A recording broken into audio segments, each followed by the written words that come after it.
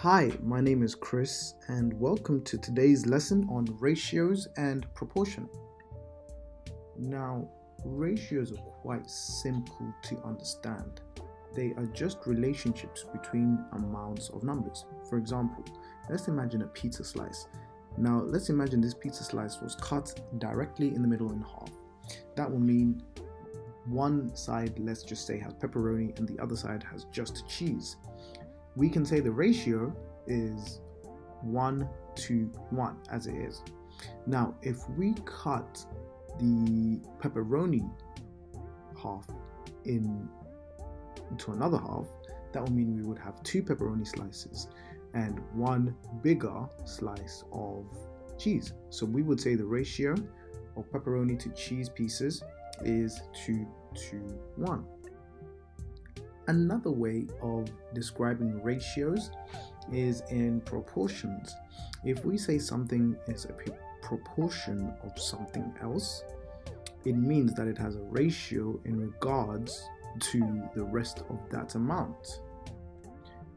Another way of looking at ratios is like percentages. We could say a certain percent of the pizza is pepperoni, or a certain fraction of the pizza is pepperoni. This is a really good example.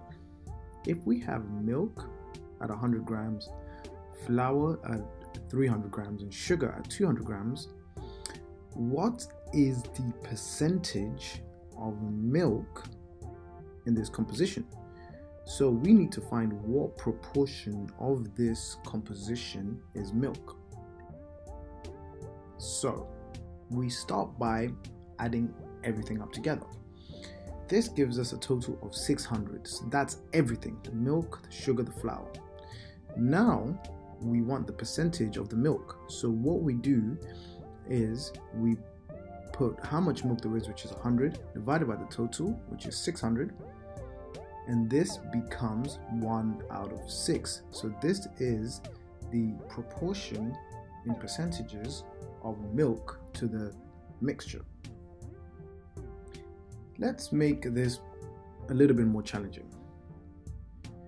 How much milk for the same mixture would I need to make 25 waffles?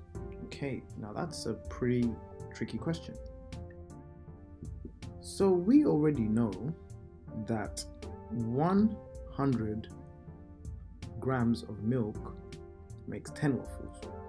So to make 25 waffles, that means I would times my 10 by 2.5, because that's what gives me 25, which will mean I would have to times my 100 grams by 2.5. So we would need 250 grams of milk. As you can see here, we've done the maths and we get 250 grams of milk for 25 waffles to be made. Give us a like if you've enjoyed the video, and make sure to visit us on firstratetutors.com for more worksheets and practice questions. Thank you.